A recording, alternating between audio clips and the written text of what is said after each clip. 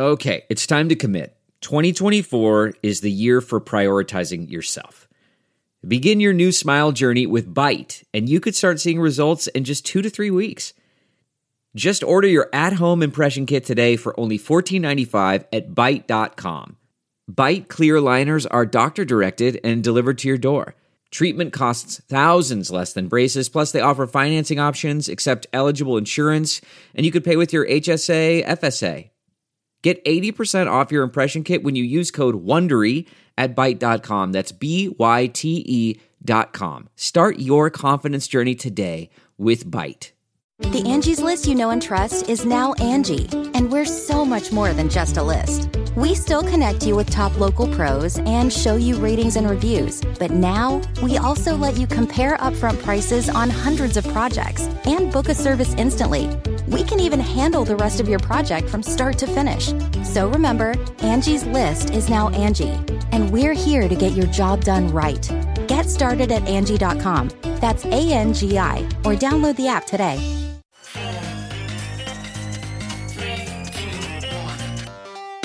Welcome back to The Breakdown with me, NLW. It's a daily podcast on macro, Bitcoin, and the big picture power shifts remaking our world. The Breakdown is sponsored by NYDIG and produced and distributed by CoinDesk. What's going on, guys? It is Friday, December 17th, and today we are doing a fun little episode where I'm going to look at some of the most interesting numbers from 2 awesome end-of-the-year research reports. The first comes from Messari and is their annual Crypto Theses report. This started a few years ago with Messari CEO Ryan Selkis just going off on a tangent on Twitter one day and writing 100 theses that he published to Medium, and now it's grown into a nearly 200-page report that has multiple contributors and a ton of, shall we say, attitude. It's always a really fun read, and this year is no different. However, it's not the only great end-of-year report out there. The Block Research also dropped their nearly 200-page 2022 Digital Asset Outlook. That project was led by the Block's head of research, Larry Cermak, but has a ton of people contributing as well. So first of all, thank you so much to both the teams at Messari and the Block for their awesome work on these reports. And now let's dig into some of these numbers. These are presented in no particular order, but I think tell the story of the year in a pretty cool fashion. The first number is 3 trillion, and of course, that's the total market capitalization of the crypto industry, or at least that's where we peaked.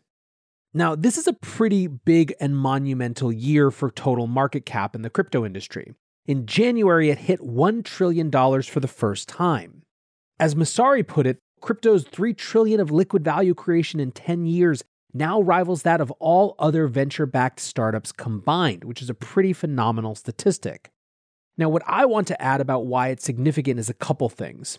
First, one of the themes that is so clearly a part of both 2020 and 2021 is the institutionalization of the asset class, of big companies, big traditional finance players coming into the Bitcoin and crypto space. And frankly, institutionalization gets a lot easier when you're talking in T's, not B's. There is enough market depth at that point to actually play out in a meaningful way, and there's something of a psychological barrier, or in fact, sometimes investment prohibitions that keep big players from doing much in spaces that are less than $1 trillion. Also, as Messari points out, institutional capital tends to flow in 2 directions, in and down. In other words, once it comes into this space, it tends not to flow out. Sometimes, though, when things are going really well, it flows down to higher beta, riskier plays, DeFi, etc. When things go risk off, it stops, quote unquote, at the blue chips, the Bitcoin, the ETH, etc. I tend to think that if we go through 2022 without some protracted bear market that actively pushes institutions out of the space, their role in it will just continue to grow.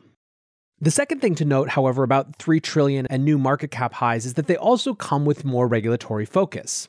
I can't remember exactly who it was, but one of the politicians at one of the recent hearings said it was kind of easy to ignore stablecoins in the crypto industry when it was just dealing with low Bs, but not when it's dealing with the Ts.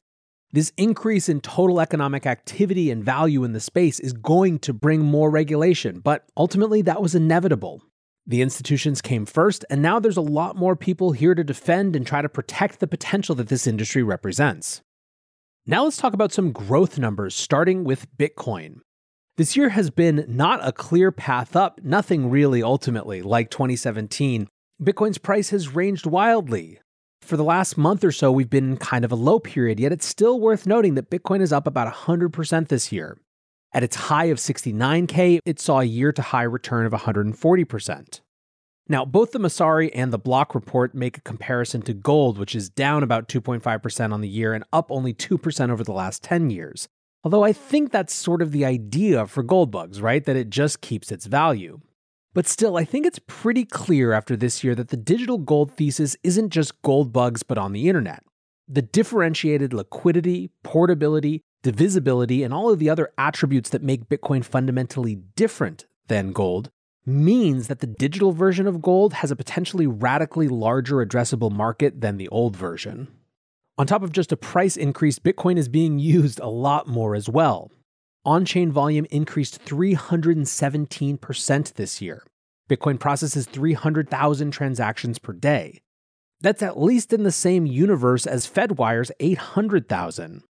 Bitcoin processed a massive $4.2 trillion in transactions last year, a massive amount that shows just how solid this network is. Ethereum had an even crazier year in terms of on-chain volume growth. Ethereum on-chain transaction volume grew 729%, from 403 billion to 3.3 trillion. Combined total on-chain volume, what the block calls a proxy for economic throughput, reached 7.5 trillion between Bitcoin and ETH, a combined 435% increase from last year. And then there were stablecoins. The stablecoin supply was up 389% from 29 billion to 140 billion, and transaction volume crossed $5 trillion, up 370% year over year. That means between Bitcoin, Ethereum, and stablecoins, you're talking about $12.5 trillion of settled value over the last year. NYDIG sponsors this podcast, and they're integrating Bitcoin into everyday life, not only for Wall Street, but also for Main Street. Because NYDIG is built for Bitcoin, and Bitcoin is built for everyone. Learn more at NYDIG.com/NLW. That's NYDIG.com/NLW. Let's now shift back to Bitcoin for a minute and talk about one of the most insane stats of the year. Bitcoin's mining hash rate is up 19.6% year over year, despite the China mining ban. I want to walk through this with you just because I think it's so remarkable. Bitcoin's hash rate reached an all-time high of 166 million terahashes per second in April, but of course, over the next couple months, it dropped nearly 50%. On May 21st, the Chinese central government published a meeting memo that suggested a Bitcoin trading and mining crackdown was coming, and of course, it was from a high-ranking official and so taken much more seriously. On May 25th, Inner Mongolia became the first province that reacted to the central government's call by enforcing measures to drive Bitcoin mining activities out.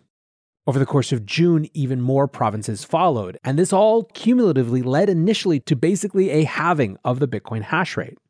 The crazy thing, though, is that the network was just fine. That hash rate distributed elsewhere, much of it coming to the US. Miner revenue everywhere else went up. It's up 206% year over year. And all of a sudden, entire categories of FUD were obliterated. China had previously controlled as much as 70% of Bitcoin hash power. There was a constant looming threat since 2013 of China somehow seizing access to the network through miners. When it comes to the environmental footprint of Bitcoin mining, moving it out of coal-focused mining centers in China to more renewable sources in the US, for example, makes a big difference on that front as well. The clear story here is the resilience of Bitcoin, and it could not come at a better time as we enter into a new era of political discussions around the future of Bitcoin and crypto in the US. Back to some market numbers now. This year saw the second biggest ETF first day ever and the fastest ETF to $1 billion in assets under management. That was, of course, the ProShares Bitcoin Strategy ETF, a Bitcoin futures ETF that was listed under BITO. It was further confirmation of the significant institutional market interest in the space. Speaking of market interest, the crypto markets this year saw $25.1 billion in venture funding across 1,703 crypto deals. That's more than the previous 6 years combined, which added up to about $14.4 billion. That's a 126% increase in the number of deals and a 718% increase in year-over-year funding. So why is this significant? Well, first, it obviously reinforces this institutionalization narrative, but it also, I believe, significantly downturn-proofs the industry. The way that this industry comes out of a downturn is narrative shift and excitement returns, and one of the best ways for that to happen is for people to do and launch exciting new things. However, of course, to do and launch exciting new things, you have to have capital. That's why bear markets can be so self-perpetuating. The lack of cool things further reduces capital, which further reduces the cool things, which makes it even harder to get that momentum back. If we do go into something of a crypto bear market at some point over the next 12 months, the huge capitalization of these companies means that they're going to be able to continue to build and create these cool things that even in a bear market could re-excite participants and help shift the narrative once again. Related to all this funding, we saw a 491% increase in the number of crypto unicorns this year. At least 65 companies have reached a valuation of $1 billion or more, and that's across trading and brokerage, infrastructure, financial services, data and analytics, and NFTs and gaming. Now, it is worth noting, I think, that a lot of these companies have stronger fundamentals than their Web 2 peers, in the sense that they're actually super profitable and just taking this money to either supercharge their growth or acquire other companies, and generally just expand what they can do. Let's quickly now go through some growth in other areas. Dog coins. Friggin' dog coins, huh? What a theme to have for a year. Doge peaked at up 14,000% and closed up about 4,000% on the year, and Shiba Inu is currently up 632,000 in price. I think a fair question, is there anything that these things tell us? One lesson, I guess, is about just how powerful memes are. A second is there's a lot to learn about unit bias and the idea of if it only gets to $1.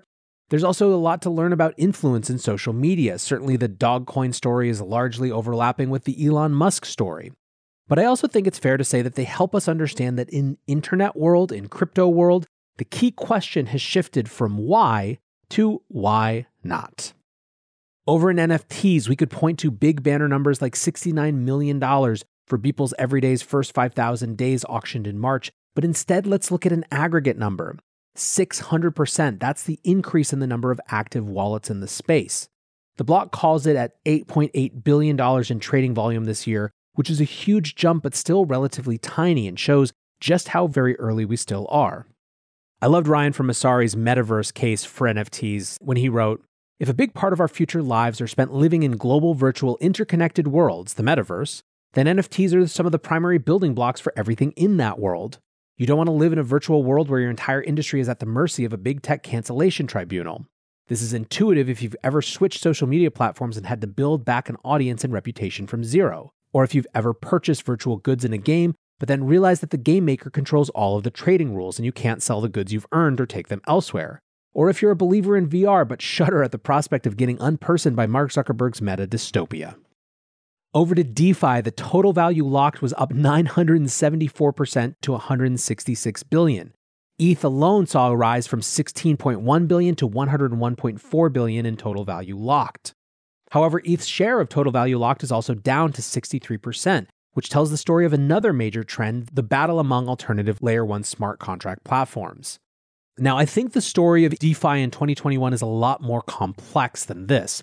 There are tons of projects way off their all-time highs. There's also been a huge increase in exploits, an 8x increase in stolen funds to 610 million from 50 exploits, and clearly a lot of regulatory scrutiny coming. However, it's impossible not to see Web3 interest growing and growing and growing, as witnessed by an 1,800% increase in monthly MetaMask users, from 550,000 in July 2020 to 10 million in August of this year. But let's wrap with one of my absolute favorite numbers of the year. That one is 6 million. 6 million more Bitcoin users in El Salvador. And although a lot of both of these reports were great, I think one of my favorite passages comes from Ryan Selkis of Messari, who writes, "For all their progress, neither ERC20 stablecoins nor any other crypto asset accomplished what Bitcoin did this year as money. I'm talking, of course, about Bitcoin's acceptance as legal tender in El Salvador. It's amazing what happens to usage when you complete the closed-loop payment system without forcing a reconnection to a fiat reserve. We're still talking about small numbers in comparisons to DeFi, but it's still a legal actual currency we're talking about for 6 million people. not tokenized fiat currency that rides crypto's rails and might be shut off at a moment's notice. I'm sure I'll be wrong about Lightning again, but I could see Lightning capacity getting to 30,000 Bitcoin of capacity by the end of 2022, another 10x next year, thanks to Twitter, Taproot, and President Bukele's aggressive Lightning rollout plans. Potentially higher if other countries like Paraguay or Ukraine follow the Bitcoin game theory. I like Lightning. It's cool. I'm a sucker for the strike demos. I'm a sucker for the news 2.7 million Salvadorans will get airdropped $30 in Bitcoin for downloading their new Chivo wallets, which allows users to pay with Lightning on their phones. I'm sure it's all just propaganda. I'm a sucker for Twitter's Lightning tipping service going live for 186 million users. And I'm a sucker for believing Snowden might be onto something when he estimates countries with 650 million underbanked adults could make similar moves to El Salvador as part of a post-USD monetary strategy. I think there are a lot of remarkable things that happened this year, but you have to count sovereign adoption of a non-sovereign currency as one of the top. I want to say again another big thank you to the teams at The Block and Messari for these awesome end-of-year reports. I hope you guys keep doing this forever, and I am constantly in awe about how much incredible free alpha there is in this space to anyone who's willing to take the time to read. Until tomorrow, guys, be safe and take care of each other. Peace. Look around. You can find cars like these on AutoTrader. New cars, used cars, electric cars, maybe even flying cars. Okay, no flying cars, but as soon as they get invented, they'll be on AutoTrader. Just you wait. AutoTrader.